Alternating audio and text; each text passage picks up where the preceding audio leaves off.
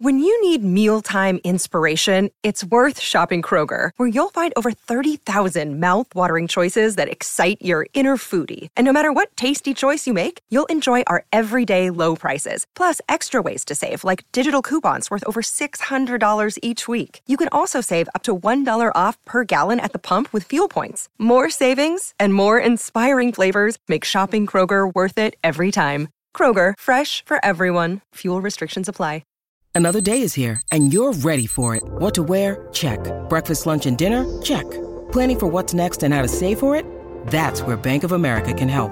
For your financial to-dos, Bank of America has experts ready to help get you closer to your goals. Get started at one of our local financial centers or 24/7 in our mobile banking app. Find a location near you at bankofamerica.com/talktous. What would you like the power to do? Mobile banking requires downloading the app and is only available for select devices. Message and data rates may apply. Bank of America N.A., member FDIC.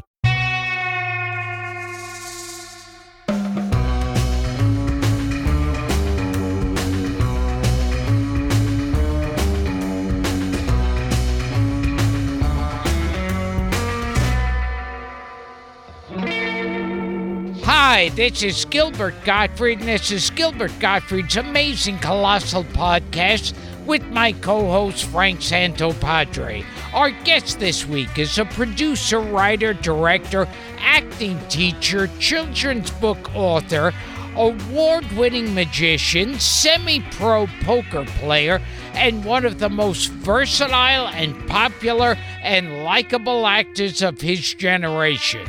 You know his work from feature films like Pretty Woman, Jacob's Ladder, Coneheads, Shallow Hal, The Hunchback of Notre Dame, Love, Valor, and Compassion, The Adventures of Rocky and Bullwinkle, and hit TV shows like The Simpsons, Friends, The Larry Sanders Show, Curb Your Enthusiasm, American Dad, Star Trek, Voyager, The Orville, The Marvelous Mrs. Maisel, as well as starring in the cult series Duckman. And, of course, as one of the most indelible characters in the history of television, the lovably neurotic George Costanza in the iconic show Seinfeld. And there's more. He's also starred in national tours on Broadway and off-Broadway stage with Merrily We Roll Along, The Rink, Broadway Bound, Fish in the Dark, and Jerome Robbins' Broadway, for which he was awarded a Tony for Best Actor in a Musical. In a career that started way back when he played a member of the Von Trump family. Or Von Trapp family. Von Trapp family. Oh, Von Trump, yes. This was the one that had to do with Donald Trump escaping the Nazis. And when you hear Donald Trump sing Sound of Music, it is unbelievable. His Edelweiss will tear your heart out. Yes. And this man has gone on to work with Stephen Sondheim, Mel Brooks, Hal Prince, Liza Minnelli, Harrison Ford, Robert Duvall, George Clooney, Julia Roberts, Neil Simon, Larry David, Robert De Niro, and most impressively of all, Gilbert Gottfried. Please welcome to the show a true Renaissance man and one of our favorite performers, and a man who almost single-handedly responsible for killing the McDonald's McDLT, the multi-talented Jason Alexander. Wow, what an introduction. And by the way, I am running out to write The Sound of Music with the Von Trump family. That is next. Screw West Side Story. That is the new revival. That's $1 million idea. Now, oh, God. Now, I just watched that commercial yesterday. Frank and I watched that, and I remember when that was out. It was like a styrofoam container the patty was on one side, the lettuce on the other. The lettuce stays cool. The meat Yes, stays hot. Exactly. Right. And the commercial is like Robert Preston in Music Man. You get into very this right. town and people, you rev them up. Do you remember the song? Yeah, sure. 'Cause, Please. I mean, people shove it all the time. It's a quarter pound of cheese on the hot side, and the hot stays hot, and lettuce and tomato on the cool side, and the cool stays cool. The something that's in between. It's a new McDLT. And then there was like a rap thing. You know, we created rap. The sandwich died, but the rap genre was born. So. And it's a perfectly integrated area, you know, of healthy, happy people so Yes. excited about the Yes. McDLT. Yeah. Yes. Our mutual friend Rupert Holmes, that we were talking about off mic, Jason, says Yes. there was something about you. There was some controversy about you not knowing a mic was on while making that spot. Does that mean anything to you? That's true. I didn't quite understand body mics, which of course we all wear now. For even in the theater, we wear body mics. But the McDLT commercial, being a musical commercial, was all lip sync to playback. So why I had a couple of spoken lines, but that's why I was body mic'd. The video village, as we call it in the industry, but where the clients and the director and everybody was sitting watching the monitors, was over a block away from where we were, because it was a long street scene. And we were now into additional days of filming. And I couldn't quite understand why it was taking so long. And now we're matching something that we shot 2 days earlier, and they were pausing for an hour at a time because the clouds in the sky didn't quite match what had happened days earlier. So we did one take and we waited an hour. We did another take. We waited an hour. We did a third take. We waited an hour. And as far as I can tell, they've got it. They've got it in abundance. And everyone's worn out. And no one's being told anything. And we're sweating in the sun and, being treated like cattle the way actors usually are. And we finish another take, and they go, all right, back to number one. We'll do another one. And a block away, go, may I use profanity on your show? Is that Sure, okay? please. Yes, okay. I go, oh, my God, this fucking McDonald's bullshit. They got all the fucking money in the fucking world, and they're just going to do this over and over and over. And I'm just complaining to myself in the wind. And I over one of the speakers, I hear, oh, Jason, I'm so sorry. And I went, oh, I'm so dead. I'm so dead. I'm just dead. That spot is on Yeah. YouTube. It's got a lot. Yeah, the commercial has Yeah. lived on. The product went right into the toilet, They but brought the the McDLT. the commercial was a hit. It tanked. How many commercials did you end up doing, Jason? I mean, the Hershey's In my Kiss- life? A lot. Delta Gold chips. Oh, yeah. Planters Yeah, peanuts. yeah. The one with Yogi Yeah. Berra. Oh my God! In my career, I've probably done 50 or 60 That's a lot. commercials. You Yeah. I did have one with Joey Faye, Gilbert. Oh, Yeah. I Hershey's did- Kiss- did one Hershey's too. Kisses, yeah. I have a Yeah. vague remembrance. I'm pretty sure it was you, where you're like arrested by in some southern town for You betcha. speeding. Yeah, it's a Western Union money order spot, and it ran for like 4 years. Wow. It was a huge spot. It was in vignettes, but my little vignette was the kid who's been arrested by, the mirror reflecting cop with the shades and I'm in the office. I'm on the phone with my father, and I'm going, Dad, is there any way you could send the cash today? And then I get wired the money, and I actually ad-libbed in one of the takes. I handed the cash over to the police officer, and I patted him on the shoulder and went, keep in touch, and that made it into the spot, and apparently it was That's funny enough to run for 4 years. That's what I remember. That line, Yeah. keep in touch. Keep in touch, which I stole from Woody Allen. It's a direct Woody Allen The jail steal. cell in Annie Hall. Yeah, keep in touch. I knew it It's a direct somewhere. steal. And you did an out-and-out imitation of him in that. You were bet. Like, keep in touch. Yeah, with the sputtering and the spitting, and absolutely the thinning red hair. I did everything I could. And now you also, when you started Seinfeld, was an out-and-out imitation of Woody Allen. Well, it was certainly the audition was because and I've told. Forgive me if I'm repeating myself. The audition, there was no Larry, there was no Jerry. They were doing everything here in L.A., but the audition for a couple of actors was in New York, and they were just asked to put 20 actors on tape or whatever it might be. So they only sent 4 pages of the original pilot script with no indication of what to do with it. And when I read it, it read like a Woody Allen film. So that's where I went, well, I'll use that. So I went and got the glasses that I didn't wear at the time. And as George, eventually I did a thick New York accent. But for the audition, I was literally doing, Woody Allen and, sputtering and pontificating.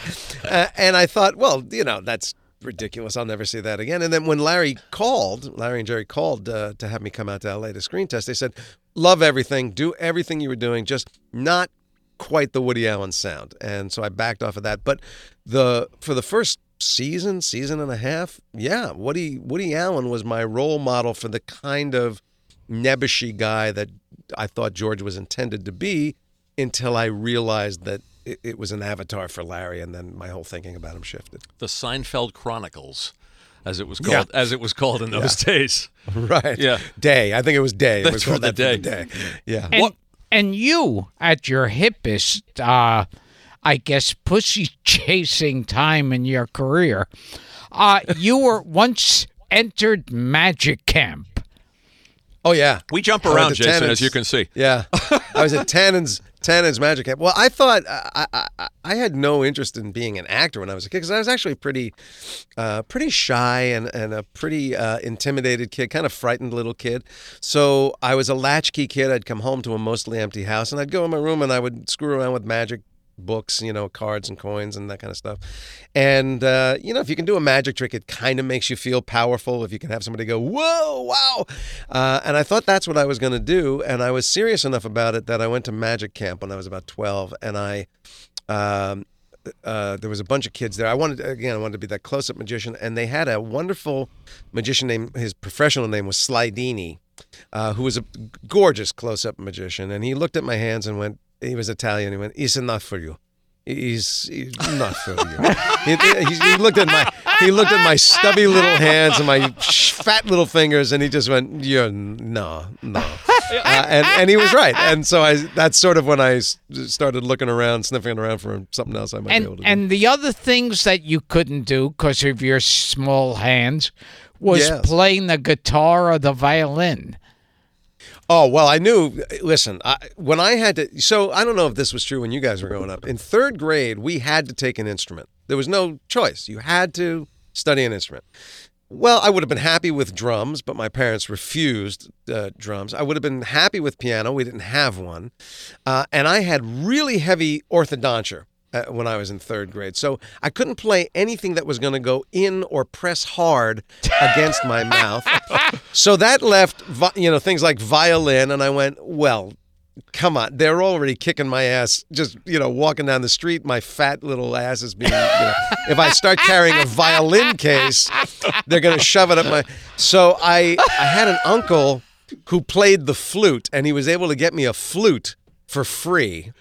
And so that's how I became a flute player. I would never have played the violin. I knew that was instant death. The flute case doesn't look like you could be carrying a weapon in there. It doesn't give itself away. So I bought a little time with the flute. I appreciate the Slidini reference too, Jason. I saw him in the Ricky Jay documentary. Sure. Yeah, he was famous. Oh, he was brilliant. They called him the Fred Astaire of magic. Yeah, he always wore a top hat and a tails coat, and his hands just moved beautifully. Do you remember him? No. You'd see him on variety shows. Yeah. And he had a career. He worked. Yeah, he had a career. And when you entered acting school, you had some acting teacher, Mr. Spruill? Jim Spruill. Oh, wow, you did research. Yeah. Just you guys Frank shock, because I usually I come on these shows and go, so you were on Seinfeld, right? Yeah, right. Jason, he's worked hard for this. This is amazing. Yeah. So Yeah, what, Jim Spruill, he reset my whole thinking about working as an actor. I went to having been highly influenced by charismatic performers like Ben Vereen and Bill Shatner. I thought I was going into sort of the dramatic world. I thought I would be the next great dramatic actor. And I spent my freshman and first half of my sophomore year sort of trying to gravitate towards those roles. Jim Spruill was African American. He was probably in his 50s when I was at school in the late 70s. And he had come up through street theater. I think in Boston or Pittsburgh, doing this sort of rough around the edges, real hardcore theater to sort of change people's view of the world. And he was a real down-to-earth guy, and he brought me into his office, and he said, here's my assessment of you. I know that your heart and soul is Hamlet, and that you would be a profound Hamlet, but you are never going to play Hamlet, so you best get good at Falstaff. And what he was saying was he took an accounting of me that I was too immature to take. I was short. I was always a minimum of 20 pounds overweight. I had already started losing hair. There was no way I was going to be the next Olivier. So he kind of said, if you want a commercial career, you got to start thinking about comedic roles because that's sort of your look. And I hadn't ever really thought about it. So he was the guy that said, think about comedy. And that's when I did. I started really paying attention to the comedy albums and watching great comedic actors or comedians who performed and trying to figure out what made funny and steal as much as I could. This is fascinating. What kind of comedy albums? I'm interested to see what kind of education you were. Everything you that was out yourself. from. Yeah, everything from the singles like Cosby, Carlin, Robert Klein, yeah. Bob Newhart, those guys, to Fireside Theater, to all the Monty Python had albums out at that time. So anything that was working as comedy, Woody Allen. So I would listen to those routines over and over and over, not just for its content, but for what they were doing in performance. That elevated it, because you can take any one of those guys. You could take a Cosby story, a Woody Allen story, a Newhart routine. If they don't do it, it doesn't necessarily land. It's not bulletproof writing. It is written for their persona. And so trying to understand how they were making this stuff work was what I was really sort of focused on. That's fascinating. The timing and the structure too. Timing, structure, musicality, character. We talk about that, don't we? How musical, how comedy is musical. Well, because I remember hearing Mel Brooks say when he auditions actors, he wants to hear them sing, because it's like when you figure it's like the Marx Brothers, Jack Benny. All these people Henny Youngman. Yeah, sure. Henny Youngman. They were all musicians. Victor Borge. Sure. Yeah. So exactly. How come you're so tone deaf? Because you're a brilliant comedian. Well, just because I studied it didn't mean I wasn't an A student. I was asking him. Gilbert. Yeah. Gilbert has established his own melody that, it's that tone right there, that melody. It's got a note and a half, and it's played on a very specific instrument. Jason, he has sung on this show with Tommy James and Jimmy Webb. And who else, Darren? Neil Sedaka. Neil Sedaka, Tony Orlando. We'll have to send you the clips. Please. How is the album not out? It is something to behold. Yeah, and he's very musical. At one point, you were actually trying to wear a toupee. At one point, not only at one point after Seinfeld had ended.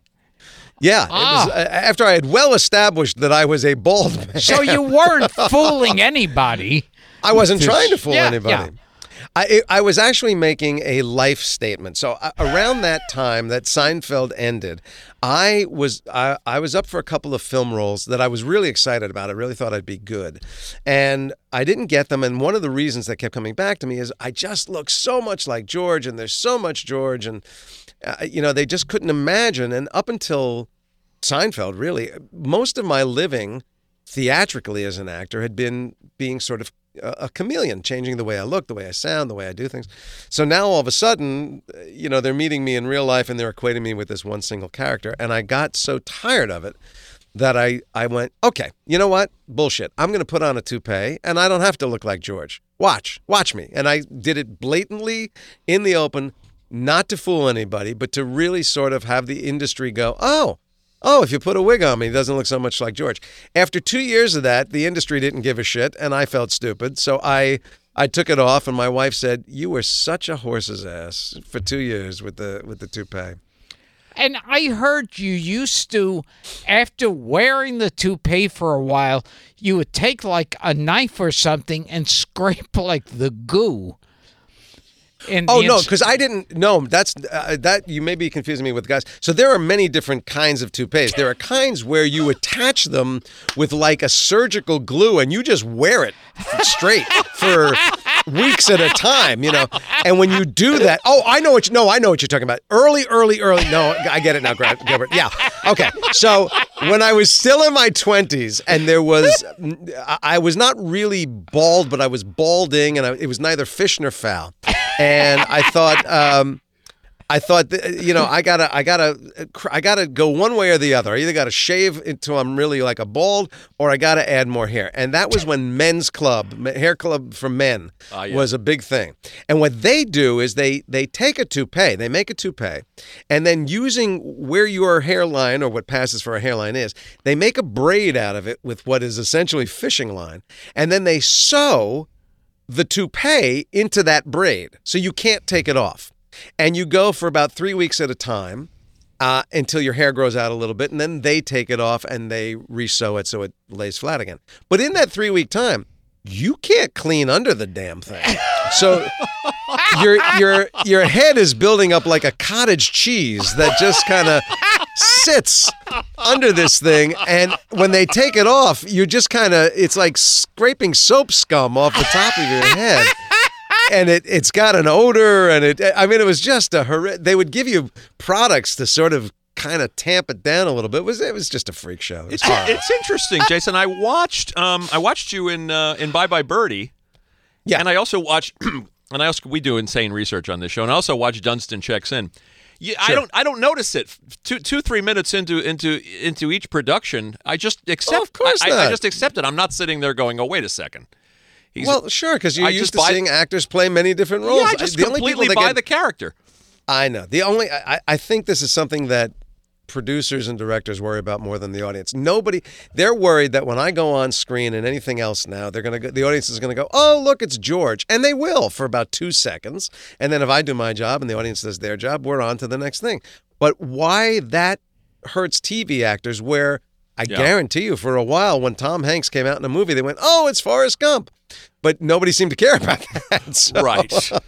It's just something that happens, I think, because I played this character for so long, and people just equate me with it. So they cry bullshit if they see me look like something else, unless it's really, really hugely different. Well, I think it's a credit to you. I mean, I watched the character you played in The Paper too, which is so different. Than George or a character who's likable, and I'm not sitting there going, "Oh, it's George Costanza." I mean, you're very good at disappearing into parts. Thank you. Where the hell did you learn to dance like you did in Bye Bye Birdie? You're very light, if I may say. Well, bless your heart. When I fell into theater shortly after that incident at Magic Camp, I tell the story about how we moved from Maplewood, New Jersey to Livingston, New Jersey, and it's the girl in the pool. So I knew nobody. It was summer. I wasn't even in classes yet, and my parents had gotten me a pass to the community pool, thinking I would meet people there. And I'm standing in the pool. I know nobody, and this beautiful girl comes up and says, "Hi, do you sing?" And I was smitten, so I said, "Yeah, sure." And they pulled me into a production of what will now be called The Sound of Music with the Von Trumps, but it was a community production of Sound of Music, and so. I was pulled into theater, and because of the camaraderie of theater, more than the performing, I loved the instant community and friendships and bonds that casts get. So I got kind of serious about theater and performing and acting. And shortly after that, this group of kids would go into New York City and we would see Broadway shows on the weekends because it was cheap if you were a student. And we saw Pippin, and I got blown away by Ben Vereen. I thought he moved like nobody I'd ever seen in my life. Yeah. And I wanted to be him. So the next day I said, I've got to learn to dance. Not realizing, A, I'm white and Jewish, B, I'm about 35 pounds overweight. It just wasn't a pretty picture. And I went into tap class. I started taking tap dancing, which is good for learning how to kind of move your feet and change your balance. And then in college, as a theater major, we had to study ballet and modern dance. And when I finished college, moved to New York, started doing theater, I would take dance classes in New York all the time. But I was largely helped by wonderful dancers and wonderful choreographers. So Anne Reinking choreographed Bye Bye Birdie. Yeah. And, she'd throw things at me. Some I could do, some I couldn't. And the ones that I could kind of do, she'd kind of teach me how on my body to make them look better than they should. I've always had pretty good body awareness. I'm just not a trained dancer in that sense. So what attracted you to theater and acting was really like making friends. Yeah, it was community. I'm not kidding when I said when I was little, I had a couple of friends, but I was a very lonely, kind of shy, very easily intimidated, sort of frightened kid. I did not have a community. I didn't know quite where I fit in. And then, I sort of had some magic friends growing up peripherally, but we're all geeks. All young magicians are geeks. And then moving didn't help, but all of a sudden, I go into the first day of rehearsals on this show, you open your mouth, you can sing a little bit, and you're not a complete screw-up, and everybody goes, oh, you're so good, oh, you're so great, and now there's cast parties, and now there's after-rehearsal parties, and everybody's, it's instant rapport and instant community, so that's what I fell in love with. The performing was icing on the cake. I came to enjoy that, but what first got me was just this notion of I suddenly have a whole group of people around me, then I'm accepted and I fit. That's nice. And you found that feeling of community never went away over Never the years. And it extends right into the Broadway community. That's nice. I always tell people back in New York, I did, a good 15 years of work in New York, and then I came out and have lived most of my life in L.A. There is a Hollywood community. There's no question. It's very big. It's very sprawling. We do a lot of stuff ostensibly together, but it's really, it's a benefit here and a thing there and a thing there. But there's a different feeling to the Broadway community. When I go back to New York, when I went back to do, I think the first show back I did was Fish in the Dark, maybe. I hadn't been on Broadway in God knows how many years, easily 20. And I was welcomed back like, hail fellow, well met. You are one of the guys that knows what it is to get up 8 times a week and do this thing. You're one of us. And they just never let you go. It's great. I love that. And speaking of the community and the spirit, tell the Chita Rivera story, because I think Gilbert will be fascinated by that. And that was a turning point for you. Well, it was a big lesson, a life. Yeah, it was a role model because, suddenly I met Chita during my second Broadway show, which was around the time when I thought, I might actually squeak a career out of this thing. Mm-hmm. I might be a working actor.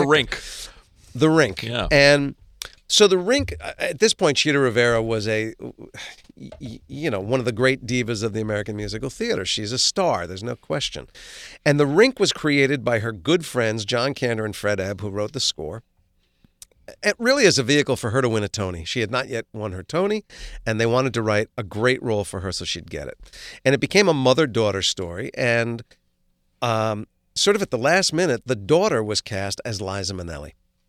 And the casting of Liza was actually, as you can imagine, bigger news than the casting of Chita Rivera. So all of a sudden, Chita was sort of in the sort of shadow of Liza, and always handled it so beautifully, gracefully, supported Liza, loved Liza. You never got a glimmer of any kind of discontent or envy or anything of the kind. But the particular story that I really took note of is there was a policy during that show, because Liza was out several times during the course of her run. She got very ill during that show. She eventually left our show to go to Betty Ford. But when Liza missed a show, the policy was that the audience could get a refund. So they didn't have to stay. And on this one particular show, I guess there was about 100 people stayed in for the show. And the stage management went to Chita Rivera and said, look, you just don't have, we're not going to make you do a show under these circumstances. It's insulting to you. The first thing Chita said, so there are 6 men in the show. The show were the 2 ladies, a little girl, and the 6 men. And Chita said, if we don't do the show, will the guys lose 1/8 of their salary? Because you get paid, I know it's a weekly salary, but it's prorated per performance. So if you don't do a performance, you miss that part of your salary. She said, if we don't do the show, will the guys lose their salary for the performance? And they went, yeah, sure. So she said, call the guys. I want to talk to them. So we all go down to her dressing room, and she is basically saying, I am here for you. I don't want you guys to miss your paycheck. There are reasons to do this show. Liza's understudy had never been on. She said it would be a great sort of full rehearsal for the understudy. She'd really get performance situation. And we always had a great time doing that show. We were goofy on stage. We had little inside games that we would play. We had a great time performing that show. And she said, if we do it, we'll go out, we'll have a fantastic time, we'll play, we'll have fun with each other.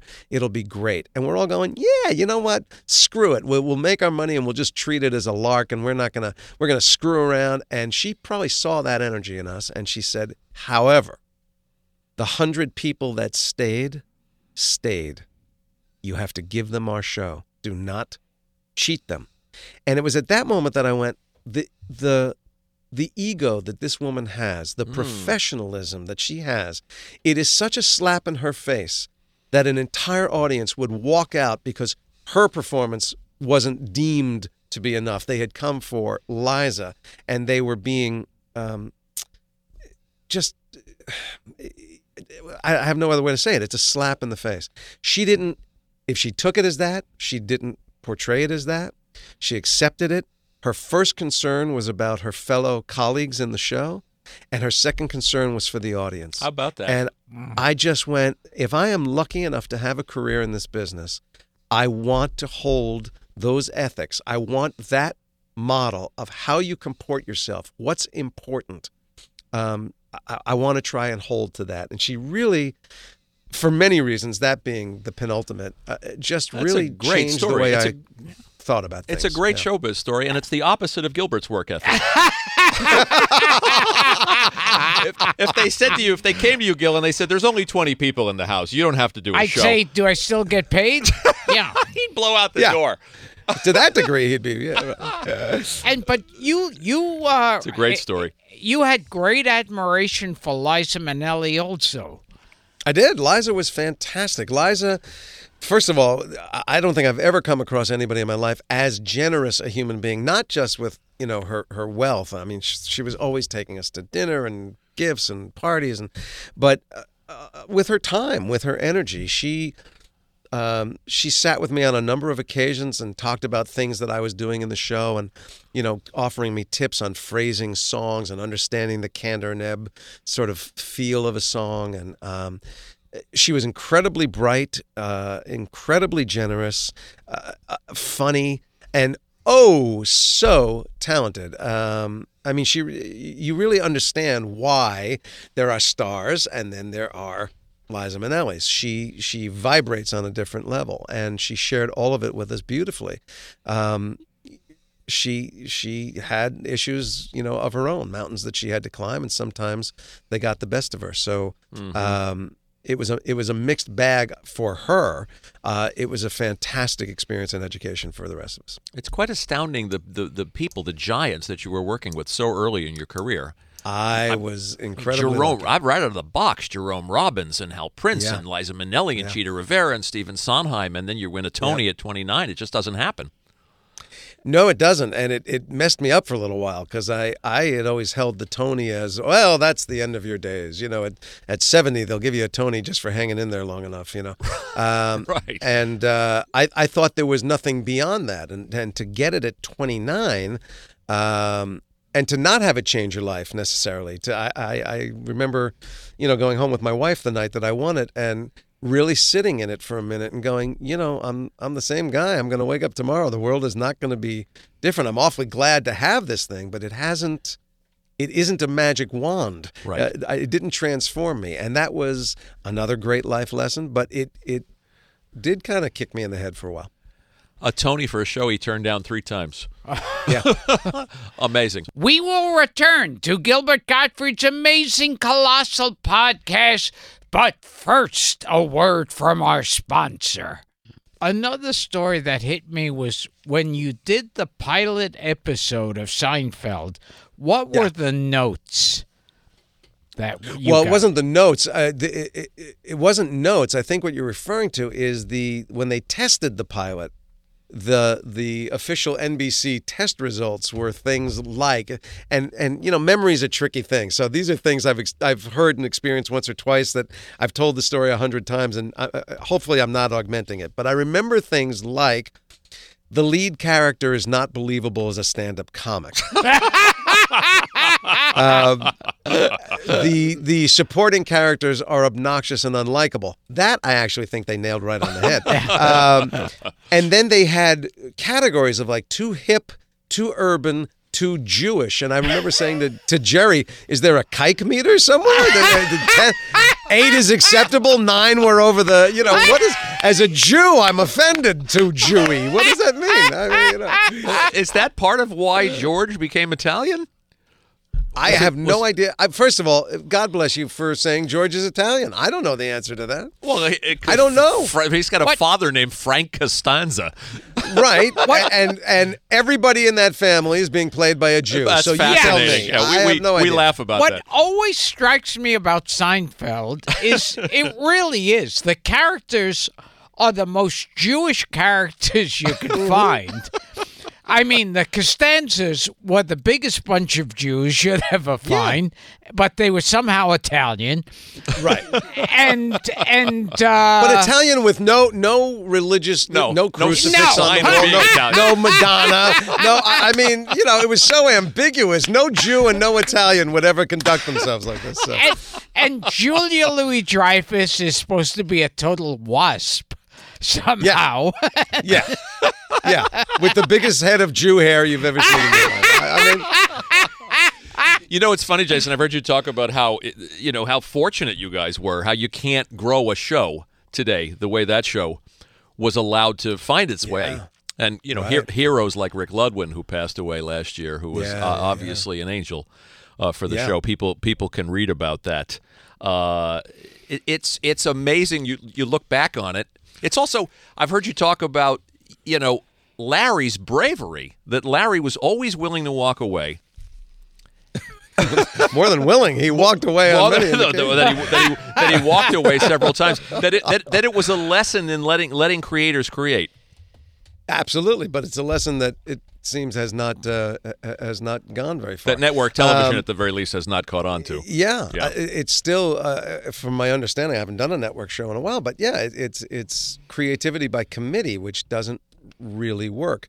And Larry and Jerry proved it, and Larry proved it again with Curb. It is, you hire people that you believe in, they have a vision, and you support the vision. If it works, great. If it doesn't, you say, hey, nice try, but you don't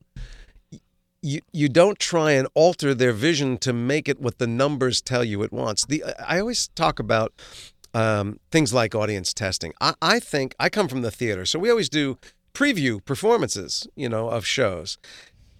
The audience collectively and spontaneously is brilliant. If you just listen and pay attention, they'll tell you. I'm sure Gilbert is a comic, they'll tell you when something is working and not working, but don't ask them why it's not working.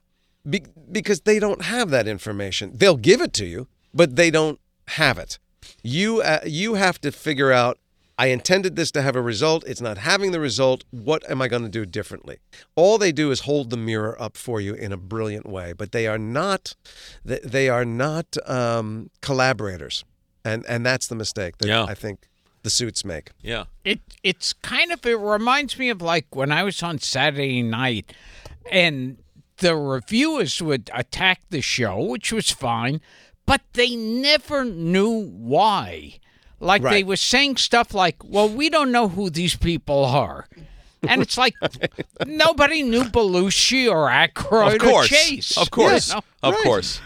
Yeah. Are you familiar with a project in which Gilbert worked with Larry before you did, Jason? Not sure. Are you familiar with the famous Gilbert Gottfried, Larry David collaboration called Norman's Corner? I am ashamed to say I am not. Okay. familiar with this. Well, you fit yourself in with the majority. They once were doing what was called a backdoor pilot. I think it was a Cinemax comedy experiment Yes. back when they did those. And I was a guy who worked in a newsstand, and Larry David wrote it. And then, it was not a hit. Although Arnold Stang was in it. Yes, I asked for Arnold Stang. And then years later, when they were pitching Seinfeld as a series, the head of the network, one of the heads of the network, said, "Who's going to be writing this show?" And they said, "Larry David." And he said, "Isn't he that guy that wrote that piece of shit for Gilbert Gottfried?" That's our boy. So the show I did was so bad it almost kept Seinfeld off the air. Well, I tell you. And nobody would have been less surprised than Larry David. I think Larry must wake up every day and go, "What the hell happened? How did this happen?" Well, he has that great line that he went from a poor schmuck to a rich prick. Yeah, exactly. I also love the example too. I didn't even know this until I saw an interview with you. That the episode where where George just goes back to work, just goes back to the job and hopes that nobody knows. Oh, After quitting, was based on Larry quitting SNL. Absolutely. Yeah. The funny thing is, of my conversations with Larry David, which were usually horror stories about trying to get laid. But so many times I'd watch a Seinfeld episode and go, "Oh, I heard that story." Oh, yeah. No, they came out of his notebook. Absolutely. Tell us about the legendary Larry David notebook. Notebooks. I mean, he's got them going back. I don't know how long. Yeah, Larry keeps a daily journal of names that he hears that he goes, "Oh, that's a good name. I'm going to use that." Or, the tiniest little hint of a situation. He'll overhear a bit of conversation about, "I couldn't go to the movie. I had to walk the dog." And he'll go, "Oh, a dog in a movie, a dog in a movie." He just notes these things. Passing thoughts that he has about, should I have said this or should I have done that? And he writes them all down. And so when it came to episodes, initially the episodes came out of routines that Jerry had established. Right. He was using his material as source material for the show. But eventually Jerry was being forced to do stand-up segments in the show that A, he didn't always write, and B, he was not comfortable delivering these things. He likes, if you know Jerry, he likes to hone his material. So it required different source material all of a sudden. And that's when I think they started going to Larry and his notebooks. And there was just so many different things. And it also, I think, became the character of the show of these 3 and 4 stories floating through one episode and somehow dovetailing at the end. Yeah, it was brilliant. Brilliant. I remembered one Larry David horror story. He got a date with some girl, so that was already unbelievable. And he's going to meet her in Central Park. And they're he's there right outside Tavern in the Green, and she hasn't shown up yet.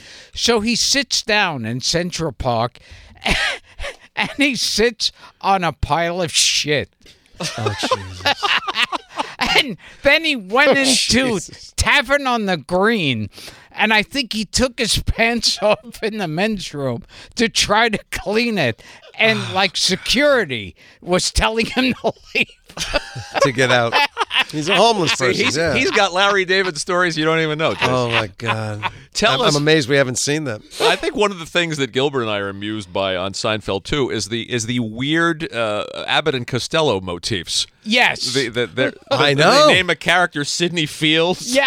Right. And your friend Wayne Knight's character, Newman, is so much, it's sort of strange He's homage Stinky Joe. to Stinky Besser. And on one episode, We're so fond of that. Seinfeld even says to you, he says, "Boys." Yeah. Yeah. Yeah. Right. Yeah. Absolutely. There's a lot. Yeah. Or Jerry had a couple of not only Abbott and Costello. There were always things that he would Stooges, do too. that would Stooges, absolutely. But yeah. I stole a phrase from Jerry. I stole many things from Jerry, but I stole a phrase that he would use all the time that he stole, and I didn't realize it was Tom Snyder. But it's that, all right, sir. All right, sir. After anything that makes no sense, you just go, all right, sir. we jump around it, but a couple of more things on Seinfeld, Jason. And we could ask you about a lot of those wonderful actors like Len Lesser and Barney Martin. Oh, I God, mean, sure, great showbiz faces, great showbiz veterans. But we have to ask you about Jerry Stiller, because you were also the roast master at his Comedy Central roast. Yeah. Tell us something about Jerry, who we adore. Well, the first thing I'll tell you is you have every right to adore him. Going from when I heard he was coming. So Stiller is the third guy to play my father in the show. Most people don't know that because before we ended shooting, we went back and shot every scene from every episode that he wasn't in, where there was a Frank Costanza, and we put him in so that in syndication, it's always him. But he was the number 3 guy. When I heard he was coming, my head fell off because I grew up with Stiller and Meara on the Ed Sullivan Show. I had seen them do Neil Simon plays off Broadway. I had watched Jerry Stiller in Hurly Burly on Broadway. I knew him as a classical actor. I knew him as a comedian. So I was thrilled. And when he stepped on the stage, I think Stiller came into our world at a time when his world had really started to go away. Stiller and Meara were not a thing anymore, and I think the jobs were coming few and far between. And all of a sudden he gets invited to this hit show where he thinks he's beholden to everybody, and I'm going, we are so lucky to have you. Oh my God, I'm so excited. And sweet. He and I bonded very, very early, and are still close to this day. He is so sweet and so kind and so unassuming. He's just so grateful to have the life he's had, to work with the people that he's worked with. And he's genius, and he doesn't realize that he's genius. I think he would tell you that he is an underwhelming actor when in fact he is really a unique, talented and intelligent actor. And it could be that I, kept reflecting that back to him all the time, how much joy I had being with him. There's if you look at the outtakes, I think they're on YouTube, there's one where you can see how much A, I adore him, and B, I can't survive him because for some reason Frank has had to move in with George, and we do the end of the show in bed together. We're sharing a bed, and he's eating a bowl of kasha varnikas.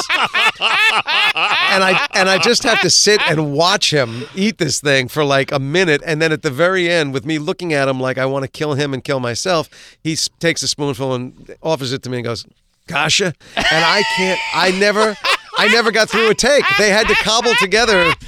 I couldn't do it. His face, his attitude, everything about it was just so great. And my favorite moment between him and me and Ben, his son, is when Stiller and Meara got their star on the Walk of Fame.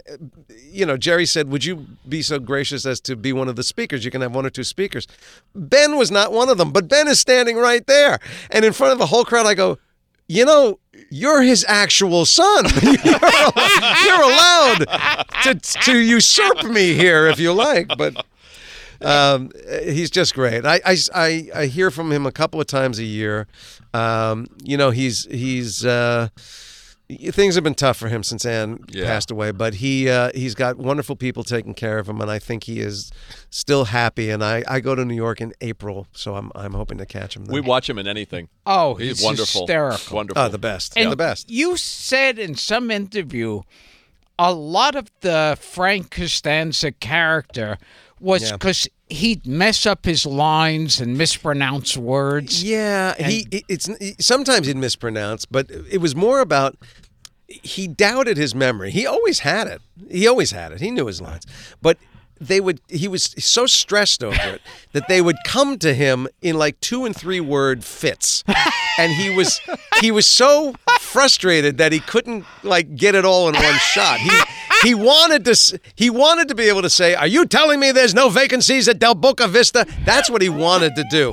But it would come to him in little things. So and the rage of Frank Costanza was the rage at himself. So he goes, "Are you telling me there's no vacancies?" And it's building rage because he's just so upset with himself. It's fantastic. I have to say, as wonderful as the ensemble of four is, the scenes with you and Estelle and Jerry, the three of you, just gold. We had the best bench, great trio. The best bench in show business. There's never been better. You know? And you said somewhere that you were always afraid. You had so much fun doing that show that you were afraid they just find out they're paying you to have fun. Yeah. It's a line I use all the time. I say, we would go to work, we would laugh our asses off for anywhere from 5 to 8 hours, 10 hours.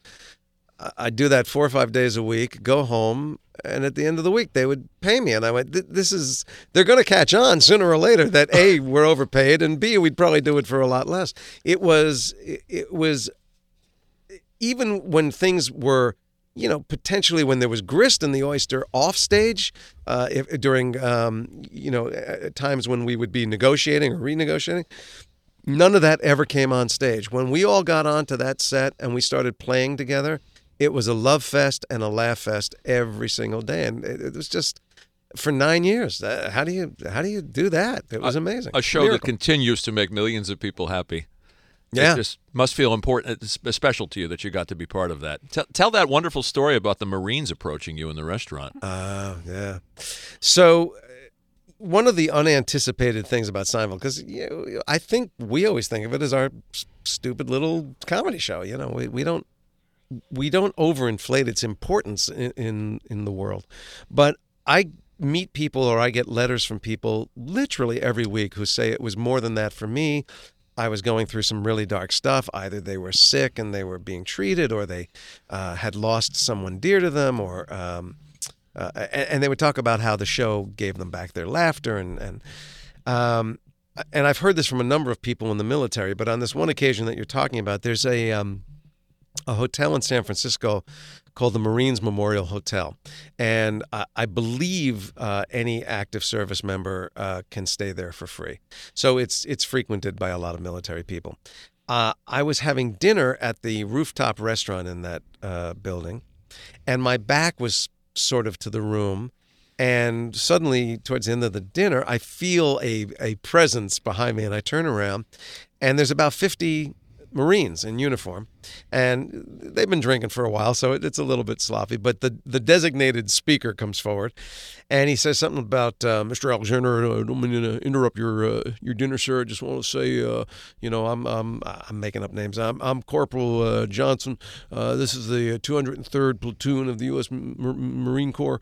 We all served an 18-month deployment in the theater in Iraq, and in about 3 months, we're going to be heading out to Afghanistan, and we really enjoy serving together. But what we wanted to say to you, sir, is that, when we're out operating in the theater, we see things and we do things, we're engaged in things that are really hard, that can strip away your sense of humanity, your sense of self. And we would come back from those deployments, we'd get back on our barracks, and we had the DVDs of your show, sir. And we would throw them on as a group. We would sit and watch 3 or 4 episodes, and slowly we'd begin to laugh together again and drink together again, and our humanity would come back to us, and we were able to sleep that night and go out and try and do God's work the next day. So we just want you to know, sir, that we think of you as the 51st member of this platoon. And with that, he yells out, "Semper Fi!" And they all snap to attention and snap out a salute to me. And I'm like, man. You could mop me off the floor. What a story. I just was blown away by the fact of that story, but that these guys would come over.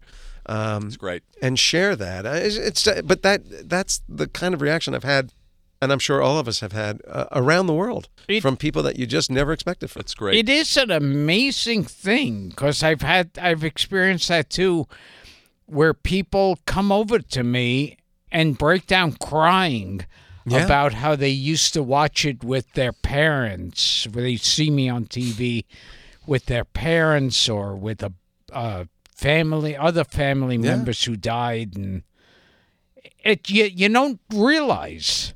No. That you don't, touch and and Gilbert, in your case, I talk about this a lot, and I only know about it really because we were both in the Aristocrats together. But what you did at the Hefner roast right after 9/11, where that room was dying, there was no laughter to be had, and you launched into the Aristocrats joke and took it as far as any human being can possibly take, and it was so brave, and it was so.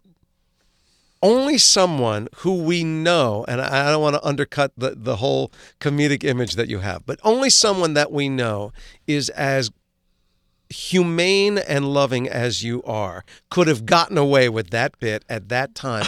But man, you turned that room around. I mean, honestly, it was the first step of a way back from something that many people who love New York thought there was no way back from.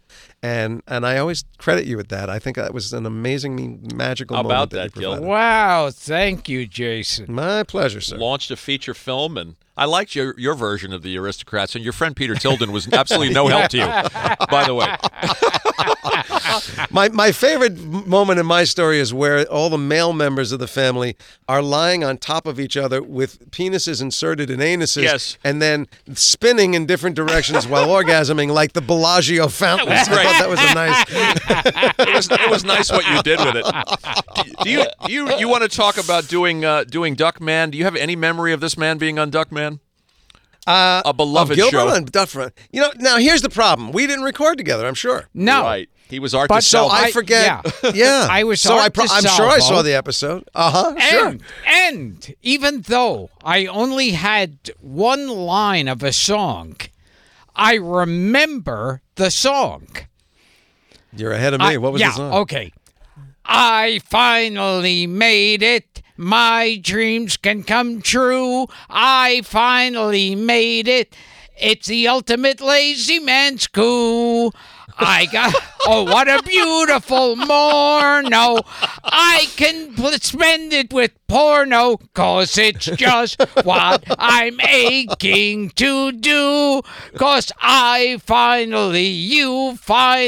we finally made it. Bravo, my friend. Does that ring any bells, Jason? It actually does. It actually does. Who was Art DeSalvo? I'm trying to remember. He was like a sleazy agent. Okay. As opposed to honest agents. Yeah. Or You know, constantly telling a departure from the normal depiction of an agent. a science fiction. What a smart, subversive show that was, Jason. And it was heaven. And everybody Heaven. was on that show. I mean, everyone. Yeah. And amazingly, it just happened before the big wave of South Park and those kind of deviously subversive shows in animation. So it's a little bit of a lost gem. We've been trying to find a market to reboot it because everybody would love to do that again. I think it would work just as well now. I remember when I was doing it, the character had to be violently throwing up. And we spent like an hour. They had a plastic bag for me to make throw-up sounds. And then they said, well, fill up your mouth with water and make it more gurgling. And I was spending like over an hour going, it was so much fun. You talk about actor the committing. joys of it. An actor committing every episode. You sounded like you were putting your heart and your spleen into every one of those reads. Oh, those sessions used to kill me. I can I'd imagine. come out and go, I hope I can speak tomorrow, because they were brutal. I can imagine. I want to work and another thing we sort of did together, but never did together. Oh, Jafar. No, yes, Right. that's Yes. one. Return of Jafar, yeah. Yep. Return of Yep. Jafar. Absolutely. And the other one is I was in the first episode of The Marvelous Mrs. Maisel. Oh, that's right. I think you're the first That's right. person on camera. They kept us Yeah. far apart. Yeah. Yeah. Great show. God, that show is so much fun to do. I just want to work in quick a couple of questions from listeners, Jason, if I can. We do this thing called Grill the Guest, and this is about Duckman. Jacob Reed said, I do believe there was an instance, because you talk about not recording with the other actors. I do believe there was an instance when you were able to record alongside Tim Curry, Nancy Travis, your co-star, and Judith Light in an episode. Is that the thing where you were doing the Who's Afraid of Virginia Woolf? Absolutely. Kind of a thing, and he wants to know did what it like was a like. radio play. Yeah, it was great. It took a very long time for the very reason that they don't have people record together. It's very rare that you nail what they want on the first read, so it's easy when you're alone to go back and do a piece over and over and over, do a line over and over and over.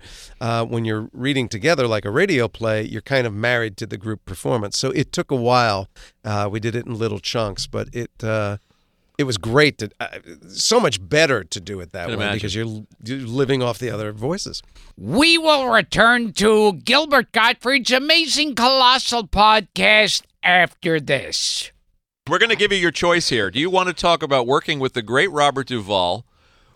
Working with the great, but you found him quiet and intense, Robert De Niro. Or something we like to talk about on this show, which is working with a monkey. Dealer's choice. What do you like? I'll tell you, they were not dissimilar. They were all... No, I'm kidding. That's a joke. Well, Dunstan... I mean, it's fascinating to watch. We've talked to people on this show who've worked with chimps and with monkeys, and it's something that we remain fascinated by. Yeah. Dunstan was neither of those, by the way. An orangutan. And an orangutan is an ape, not a monkey. Excuse me. And I couldn't tell you the real difference between them, but they kept making a big distinction. A simian. Apes don't have tails. There you go. That's exactly right. Yeah. He was an extraordinary creature. I mean, it's one of the thrills of my life that I actually got to have a relationship and an experience with an animal like that because, unless you're a zoologist or you work with animals, you would never have that. And this creature was extraordinary. If I'm remembering correctly, the trainers would say, we really didn't have to teach him much. We kind of talk to him and we demonstrate stuff and then he kind of does it. And he, unlike most movie animals, will always be looking at their trainer. So if the shot is over your shoulder, the camera would tell the story that the animal is looking at the actor. The animal is always looking at their trainer, waiting for the signal, waiting to be told what to do, and then waiting for its reward. This orangutan would deal with me. He would deal with Eric Lloyd, who played the little boy in the movie. It was as if he was engaging with us. It is a creature that without effort could have squashed any of us like a bug. He has 20 to 30 times the strength of a man. And he was so gentle and so sweet. And there were games that he and I would play that when I saw him, we had wrapped the film, and now 5 months later, we're doing publicity. And the minute he saw me, he signals for those games again. I mean, it's like I lived in his memory. Amazingly, I just got back from Australia. I was doing a comedy tour, and I was doing a meet and greet, and a woman came up to me, and she said, I worked with... The animal's name was Sammy. Yeah. He said, I worked with Sammy in the wild animal park that he went to retire, and that he had a wonderful life, but he actually died very young. He was 6 years old when we did the film, and he died around 12 years old, which is unusual because orangutans can live to be in their 80s. So it was a short life, but he got some sort of a cancer or something and didn't make it. But he had a nice retirement. He was an amazing creature. That's a lovely story. I mean, we had some actors on the show who didn't have. Dick Miller was bitten by a chimp. Yes. This is an ape, obviously, so it's a different situation. But I had a part in Funky Monkey. Yeah. So how much did you interact? Was that an orangutan or it was a chimpanzee? I think it was a chimp, and chimps are. I mean, this one was a nice chimp, but there have been horror stories about chimps. Please, they go for the groin, they go for the fingers, the lips. I like all of those things. I like them where they are. I've always heard erratic. They specify. One time there was a woman ripped to shreds by chimps. Yes. And then many cases. One man, they said, they bit off his fingers and mutilated his genitals. Yes. So they're vicious creatures. So this could have happened. Strangely, that's what I did in the gun attack, but I didn't want to talk about it. I was going to say the director, Ken Kwapis, was it? Yes. Yeah, got a performance out of the orangutan. I mean, It wasn't hard to do. Yeah. This animal was really sweet just moments. an extraordinary. Yeah, really sweet. My Really favorite sweet. moment is when he's in the hotel room and he finds Planet of the Apes while he's Yes. he's channel surfing and finds Charlton Heston Yeah, kissing exactly. Kim Hunter, I think it is. Yeah. Talk about Rocky and Bullwinkle, which you looked like you were having the time of your life making. We were having fun. I know, Yeah, I know we they were having put a you good in a time. fat suit and shaved your eyebrows, which couldn't have been fun. Well, that's true. It was great fun to do. I mean, I was basically teamed up with Renee Russo the whole time, who I adore. She is so much fun.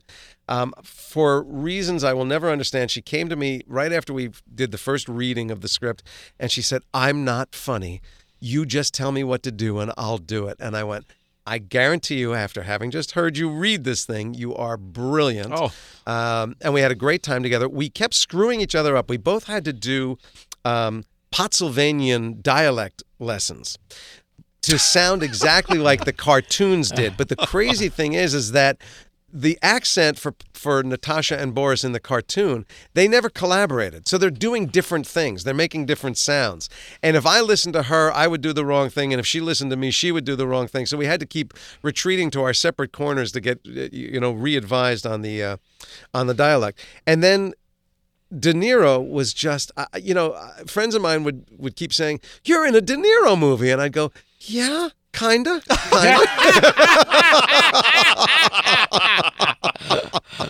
A very different kind of De Niro movie. Bob was Which he also great. produced, by the way. He did, Yeah. and he was great. I had to learn. So clearly, I'm intimidated by everybody, but I was very intimidated by him. I didn't know what kind of a set he liked to be on. So Renee and I immediately, we were wackadoos. We're just goofing around all the time. But when Bob was on the set, we thought, well, should we tamp it down, or do we include him? Do we not include him? I don't know what to do here. And I don't know where it came from. After about 10 days of being intimidated, we're setting up for a shot, and one of the camera guys says, "Hey, Bob, would you mind taking a step to your left?" And I don't know where this came from. I started doing Pesci, and I went, "Wait a minute. Hold on. Bobby, don't move. Who the fuck are you to tell this man to move? Who the fuck are you? Move your fucking camera over there, you piece of shit." And I start going full and Bob is laughing, and I go, "Okay, I know the way in." I start busting. So you play with him, and he just had a great time. And he, again, another guy that you go, is he going to be gracious? Constantly come in the trailer, have a drink, he's called me to do a couple other things, projects that actually did not happen, but he would call me and fly me in to do a reading. He's just been That's cool. Really lovely. You could never tell, but it sure looks, watching the movie, especially the dance scene, it sure looks like he's having fun. And I that think you he and was Renee having are fun. having I think fun. it was it's so funny, but I think Bob looks to have fun. I think he takes his work seriously, but I think he finds it all really fun to do. And when you look at the full breadth of his work, sure, half the time he's strangling people or beating the shit out of them, but when he's not, he's playing comedians. Yeah, and, he turned out you know, he turned out to be a good comedian. I mean, if you look He at is a very performances good like comedian. Midnight Run comes to yeah. mind. Yeah. We had a funny moment. This was back when I was intimidated by him. So, he has a reputation for liking to ad-lib and be kind of loosey-goosey in takes. And initially, in a couple of the scenes, he was doing some of that, and I had nothing on this. We had a moment side by side, and I said, "Bob, I know you like to play with improv in your films and your work, and you get some great results. Do you find that that's useful in comedy films as well, comedy work?" And went, "What do you mean?" I said, "Well, some writers, there's a music to how they write. So if you don't say a Neil Simon line the way he wrote it, it won't quite work. If you don't say a Woody Allen line the way he wrote it, it won't quite work." And he looked at me and he said, "Well, I'm certainly not going to debate comedy with you." And I didn't know did he just compliment me? Wow. Or ask me to go fuck myself? I couldn't read it, and so I crawled under a shell for a little bit until I realized he was being very complimentary. That's nice. Well, of course, he had that bad Neil Simon experience where he was did. It was terrible, replaced Neil in the Simon. Goodbye Girl. Yes. Yeah. Yes. Yeah. Absolutely. Yeah. Because he couldn't get the panties off the shower. Right? Yeah. This is some good trivia, Gil. We have now had 2 live-action actors who played Boris Badenoff on the show because Dave Thomas was here. Oh, sure. So there you go. Yeah. More trivia for you, Jason. What do you have in common with Murray Hamilton from Jaws fame and Robert Redford? What do I have in common with Murray Hamilton and Robert Redford? Yes. It's not a birth date. No, it No. has to do with an on-screen performance. An on-screen performance. Gilbert, do you with know? Murray Hamilton. Robert Hamilton. You certainly know Murray Hamilton. Yeah, Murray Hamilton and Robert You know, Redford. Gil? All 3 of you played Death on The Twilight Zone. Oh, my God, yes! Oh, I knew that about Yes! I knew that about not Murray, Redford. but Well, Redford, I Murray's in saw the him one, do the one it. with Ed Wynn. Yeah, the one Okay, with so- Ed Wynn is great. Yeah, and Redford was really young when he did it. He plays a cop who's shot in an alleyway outside a woman's home. She has an apartment. She's an old woman, and she's so afraid of death, she is a shut-in. She never opens her door. That's right. And she sees this young cop get shot, and out of humanity, she allows him to come inside, and then eventually he reveals himself as Death. And Mildred Dunnick, I think, was the actress. Yeah, he says, you Yeah. you just have to take my hand. Just hold my hand. And, Yeah. and it's a beautiful episode. And Gilbert Yeah, and I both wow. watched your Twilight Zone episode, and it's Yes. a very good It's performance. fun. Yeah, it was a fun one. Thank you. Disturbing. Thanks. Disturbing. Yeah, well, you know. Were you a fan of the original show? We had Ann Serling Loved here. it. Yeah. Yeah, loved it. Yeah. I remember a bunch of the original ones that, kind of freaked me out. And I remember with the Murray Hamilton one, he says to Ed Wynn, he says, well, we can let you live if there's some important thing in your life that you haven't done yet, unfinished business. And Edwin says, well, I never rode in a helicopter. Who else is doing Ed Wynn in this day and age, Jason? Right? I tell you, I asked you. cornered the market on that. Hey, Dan, My we just gosh. lost the video. Hang on, Jason. We're trying to get your video. All right. We're trying to get your video back. I don't look any better, I promise. Yeah, we're Twilight Zone fans. Here. Do you remember the first one I ever saw was a really strange one. It was Sebastian Cabot and Larry Blythe. Oh, yeah, sure. Yeah. Where he plays the little gangster who goes to heaven and everything is too easy. What is the name? Yes! What is the name of that one? Yes. It goes, I want to go to the other place, and Sebastian Cabot goes, this is the other place. Yeah, because that's where he wins every bet immediately, and he doesn't like it. Right, he wins bets and he robs banks, and it's too easy. He never gets caught. Yeah, the whole shebang. Okay, I have something here from Rupert Holmes. You played a character named Alan Ballinger, Yes. who had a romance with a series. This was Rupert's series, Remember When? Remember when? Yeah. He had a romance with the series diva, Hillary Booth, whose name was inspired by Hillary Brooke. There we go. We're back to Abbott and Costello. And he sent me a picture of you. Can you see? You probably can't see this. With your, but I remember the look. With your widow's It's very peak. Max Maven. Yeah, very Max Maven. Very much so. Yeah. Rupert sends love. He's done this show a bunch of times. Oh, And- that's so sweet. I remembered another thing you said, that you were once talking about Michael Richards, that he was once confused about how to play Kramer. Oh no! If this is the story that I think it is, not that he was confused.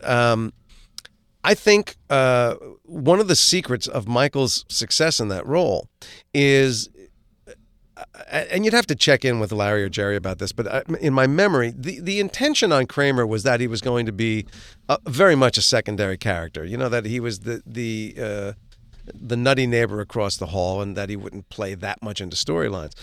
And the concept was always that he's the dumbest guy in the room. He's just a dummy. But Michael once said to me, what I did that I don't think they expected was I play him as the smartest guy in the room. And it sounds like something that would be only perceived as a subtle shift, but it actually was such a magnificent way of doing that guy that I believe Michael showed the writers how to write that character. I feel like certainly cool. Maybe Julia. I think Julia and I learned who George and Elaine were from the writing. The writing would show up every week. It would add another piece to the puzzle, and we'd go, oh, okay, let's incorporate that. But I think with Michael's case, it went the other way. I think Michael would do things that no one expected, no one anticipated, and in Larry's case, that no one appreciated for a while. And then they went, oh, you know what? Let's get on his bandwagon, because he sort of reinvented that role. I love, too, that, everybody, and they're all composites, right, of people that Larry knew. I mean, Elaine is loosely based on several people, including Carol Leifer. That's what I've heard. And that Kramer's kind of Kenny Kramer. Kenny Kramer, yeah. but other people. I love that. I love the moment, and people are always asking you to pick a favorite episode, and you don't. But you do have that moment, which is the Pendant Publishing scene. Yeah. With the cleaning woman, which was a seminal moment for you. Why? Because I started to understand. One of the big characteristics of George was his ability to dodge his own consequences. That's true. And I found it creative and funny and charming. So, and I had nothing to do with this other than appreciate the writing. But the moment that we're talking about is George has been having sex with the cleaning woman in his office at Pendant Publishing, and he's been caught. And now he's in front of the boss, who boldly and baldly says, George, it's come to my understanding that you've been having sex on the desk in your office with the cleaning woman. Now, what do you write? If you're Larry David or Jerry Seinfeld, what do you write as a response? No, I didn't. Who said that? I'm the victim. That it could have been. There's a number of things you could go to. Sure. But what they wrote was a long pause of consideration, and then George going, "Was that wrong? Should I not have done that?" Because I got to tell you, I've worked in a lot of offices, and that kind of thing goes on all the time. It's just this such a unique way of deflecting back, the ignorance of, I thought that was acceptable behavior. I just thought it was so brilliant, and it could key me into George's way of thinking. And to that extent, I could at least be a fraction more helpful when scripts would come, and I'd go, well, maybe it's this, or maybe it's this, and every now and then I'd have a good idea, but only because they showed me how he thinks. Did you like playing the physical comedy as well? I'm thinking of you running out of the men's room in the Vandelay, trying to put with your pants at your ankles. I mean, a lot of pratfalls, and you and Kramer sort of in certain episodes become like a Mutt and Jeff team.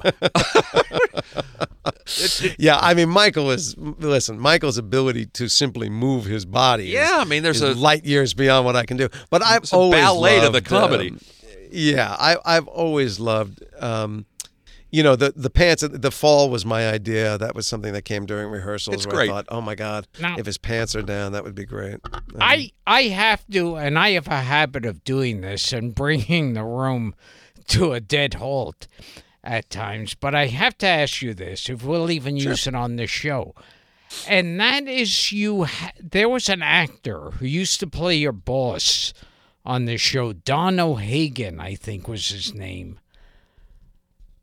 He was like a husky guy, and it was like, well, George. And his boss when he worked for the Yankees? Yeah, no. He was like... Yeah, it was like if this is the guy that I think you're talking about, is this the actor who eventually committed suicide? Yeah. Yeah. Oh no, you're talking about the guy who was found dead recently? No. This happened about 3 or 4 years ago. He was in that episode where George remembers they took his clothes and threw it into the ocean. Okay. And he used to talk like that. He would play cops and army sergeants in movies. Yeah. Was his name? I thought it was something like Daniel von Vargen or something like that. Kruger? Yeah. They're telling us here. Yeah, it was Kruger. He played Mr. Kruger. That's right. Yes. And it was Kruger Industrial Smoothing was the company, and the bit was that Kruger was a boss who was he had no idea what the company did. He had no idea. You know, it was one of those things where you couldn't screw up because there were no rules. There was no standard of behavior or performance. And I think Daniel he probably did about 5 or 6 of our episodes. Yeah. I didn't get to know him very well. A very sweet guy, and I hadn't seen him for since the show had wrapped, and it was years later that he took his life, and I know. It's kind of amazing if you do a show as long as we did, with the numbers of people that we intersected with. The sad truth is, I have, with the exception of the careers that really went on to be kind of big careers that either launched or were enhanced by our show, I probably couldn't name most of the wonderful actors that were on our show. And I often wonder, when I do bump into people who did a single episode and they say things like, I was the close talker. And I go, well, how has that been for you? And they go, I can make a living off of it. Oh, that's great. People go, oh my God, you're the close talker. We want the close talker. So I know a lot of good things have happened for people, but you do wonder about what is a life like that when you have a great moment on something that's as big as people like O'Hurley and Larry Thomas. I mean, they're still and Rennie Santoni. I mean, who had a big career before. I mean, they're still getting recognized all the time. You bet. Yeah. Thanks for bringing the show to a halt. I always do that. Nice. I always do that. Jason, couple of quick ones. We'll let you get out of here. Stephen Antonuccio said, you just turned 60, Jason. What would a 60-year-old George Costanza be doing if the series were still on? Would he be married? Would he be employed by the Yankees? Would he have ever matured and evolved? Well, I can't believe he would mature and evolve, and that's one of the reasons why I think there's no Seinfeld reboot, because we'd be the same assholes we were 30 years ago. Much less charming on a 60-year-old. There were two. I mean, the two suggested ideas were kind of great. One was that George is the only one who continually screwed up in jail, and he's still in there for offenses that were added to his sentence upon being jailed. And then I'm somebody's bitch, no doubt, and running cigarettes back and forth. The other one that Larry suggested was that George got out and created an app called the iToilet, which would tell you where the best and cleanest men's room was anywhere around you, and that he had made millions but invested it all with Bernie Madoff, and so was destitute again. Good answer. That sounds like the right road. Good answer. I heard Jerry and Larry both said with the show they wanted no lessons ever learned. No hugging. Right. Yeah. No hugging, no learning. No learning. Yeah, that was the motto over the writer room door. No hugging, no learning. Oh, and tell us your real name. My real name? Jay, Scott Greenspan. And you said the other kids would pick on you with your name. Well, they picked on me for many things, but Greenspan was easy fodder. It was just green fill in the blank. Green puke, green, whatever it was. And I joined my first union when I was 14, my first actors union. And so my name is Jay, but my mother would always call me Jason for some reason. So I thought if I ever took a stage name, it would be Jason Scott, my first name and the name my mother calls me and my middle name.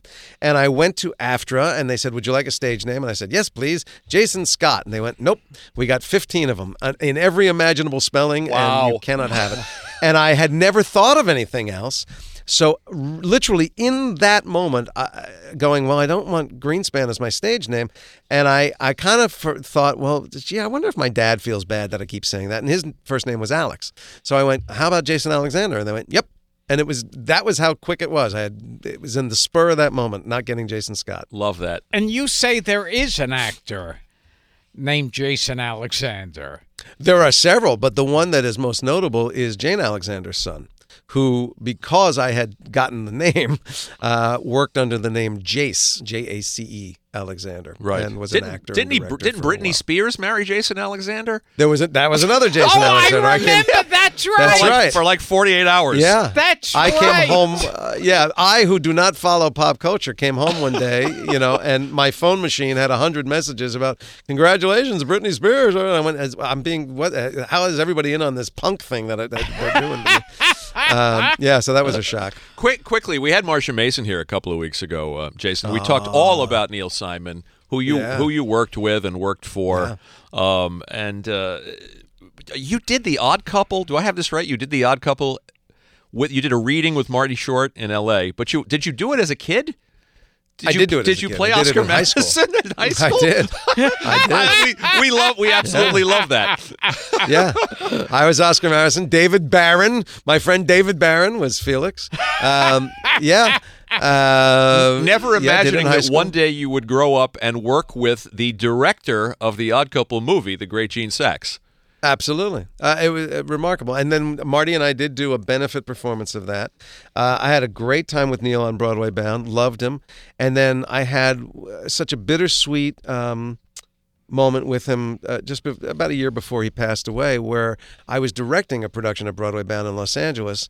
And I thought it was really quite good. I really thought we did a nice production. And so I called his wife, Elaine, and I said, I don't know. I know Neil is having, dementia issues. He's in and out of that, but he might enjoy this production. And she brought him down, and he did remember me. He said, I know you. And I said, yes, Neil, I played your brother in one of your plays. And he would go in and out of knowing where he was. Like when we sat him early in the theater and the audience was coming in, and he said, "Are these the actors?" And I said, "No, this is the audience." But at the end of the play, he wanted to meet the cast, but he didn't quite understand that it was a show, and he went back up on the stage with them to take a photograph, and he was holding the woman that played his mother, clearly as if it was his mother, and he was crying because he knew that these people were important to him, but also I think there was some awareness that he couldn't make sense of it, and he was weeping for that. It was a very bittersweet thing, but I was delighted to share. I think there was some joy in it for him. So what a lovely story. How was doing the reading with Marty? Oh, it was, you were Oscar. He was mayhem. Felix. Yeah, of course. Yeah. Not that you guys couldn't turn it around and do the other parts. Some of my happiest moments on stage are with Marty Short, who I love to death. Marty is always either over-prepared or under-prepared. For the reading, under-prepared. Didn't know the lines, holding the book, playing the whole time. The audience loves Marty when he just diverts from what he's supposed to be doing to what he is planning to do. And we did The Producers in LA for just shy of a year. Marty made it his business to break me every night on that stage. and 5 out of 8 a week he would succeed. And it was such a joy. He's another guy that's kind of inspiring to me in that Marty has had a lot of tragedy in his life, a lot of pain.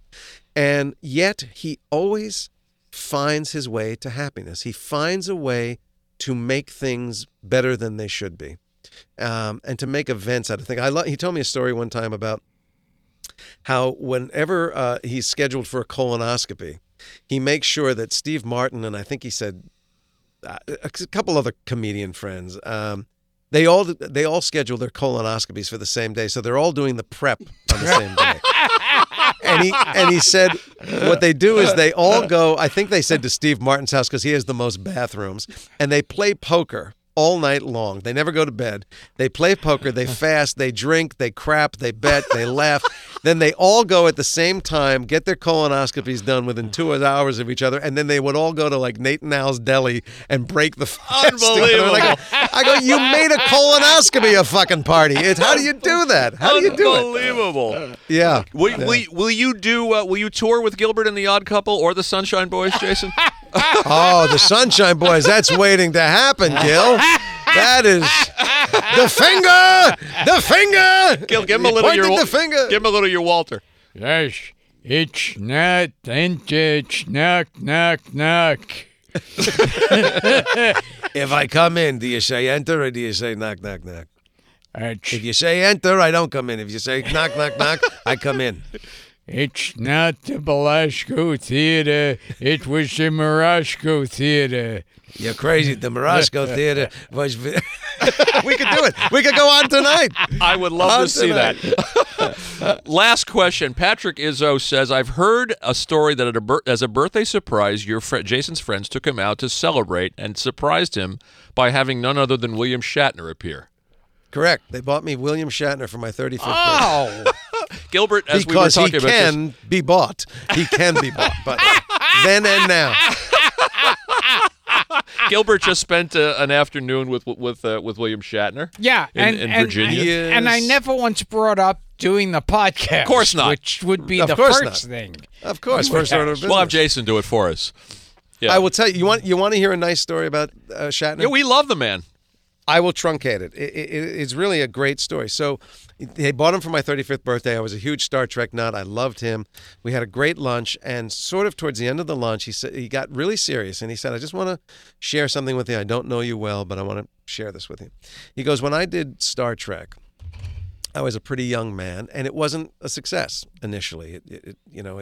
It had diminishing returns. We were off the air in 3 years, but I had been defined as Captain Kirk, and it kept me from doing other things. And even when I got other things, it was always Captain Kirk is now playing, or Captain Kirk this. And he said, I resented it, and I resented the people who loved it. People would come up, fans would come up, and they would want to approach me and want to share their experience with me. And he said, and I was terrible to them. I rejected them. I was mean to them. I was cruel to them. And he said he admitted that he was wrong and that he was a fool and an ass to do it. And what he was saying to me, and he said it this specifically, he said, I know you're a young guy. You're 35 years old. Your whole career is ahead of you. But this may be the biggest thing that ever happens in your life. You're out there, you're playing to an audience of millions, and if not hundreds of millions of people, and you're having an effect on them that is more than just as an actor. It's more than anything you could hope to ever achieve just as an actor. As actors, we touch an audience for the time we spend together, and that's it. We walk away. Maybe we live well in their memory, but you're doing more than that. You may never get another one. Most of us never get one. When they come up to you and share their experience with you, love them. Take it in. Be grateful. Never make it something for them they're sorry that they did.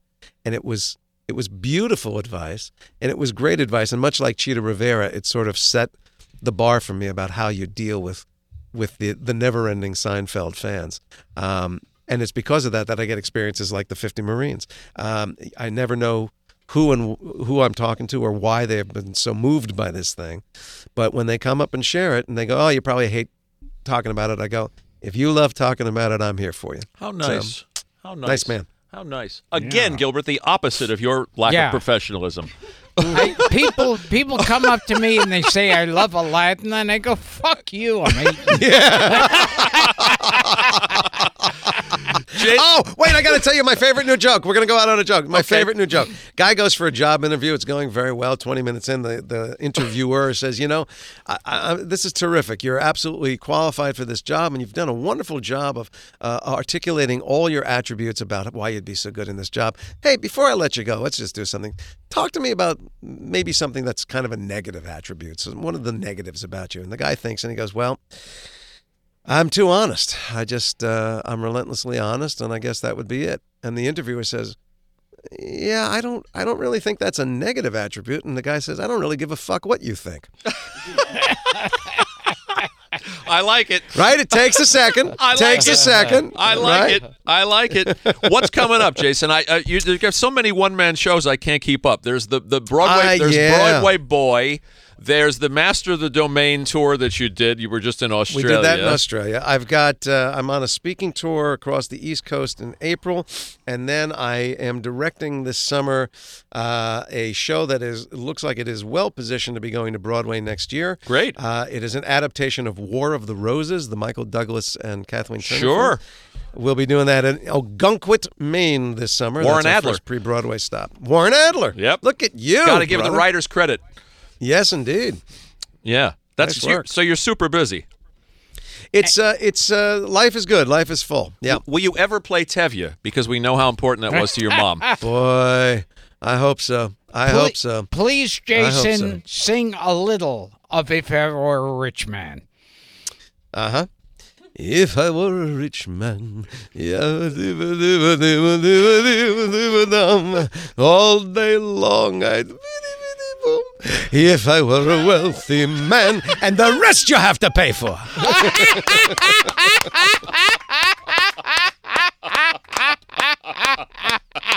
Let this man get back to his life. Jason, this was a kick. Thank you, my friends. Lovely to spend time with you. You feel like you were on Inside the Actors Studio? I feel like you did more research than anything I've done merits. That's my bottom line. Oh, that's not at all true. We had plenty of things we didn't get to. Oh, my God. What do you think, Gil? Sunshine Boys, you and Jason. Oh, yes. I think... Let me tell you something. If Sarah, Jessica, and Matthew score in Plaza Suite, we do it next season. It's a shoo-in. I think me and Jason should do Driving Miss Daisy. Or the gin game. Yeah. Or Night Mother. You know, one of those.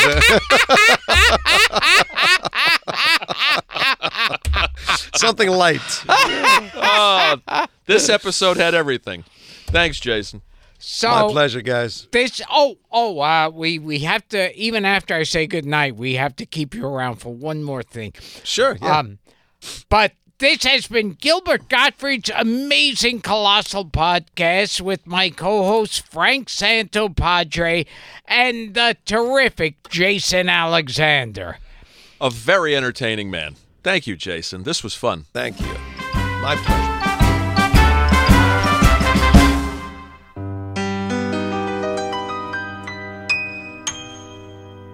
I sell a line of plastics, and I travel on the road, and I have a case of samples, which, believe me, is a load.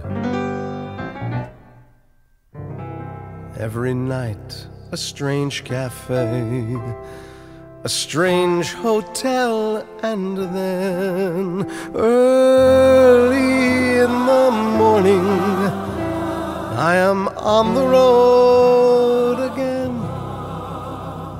When the season's over and my lonesome journey ends, that's the only time I see my family and my friends. I drive up Ocean Parkway, and before I stop the car, my ma leans out the window and she hollers, "Yeah, we are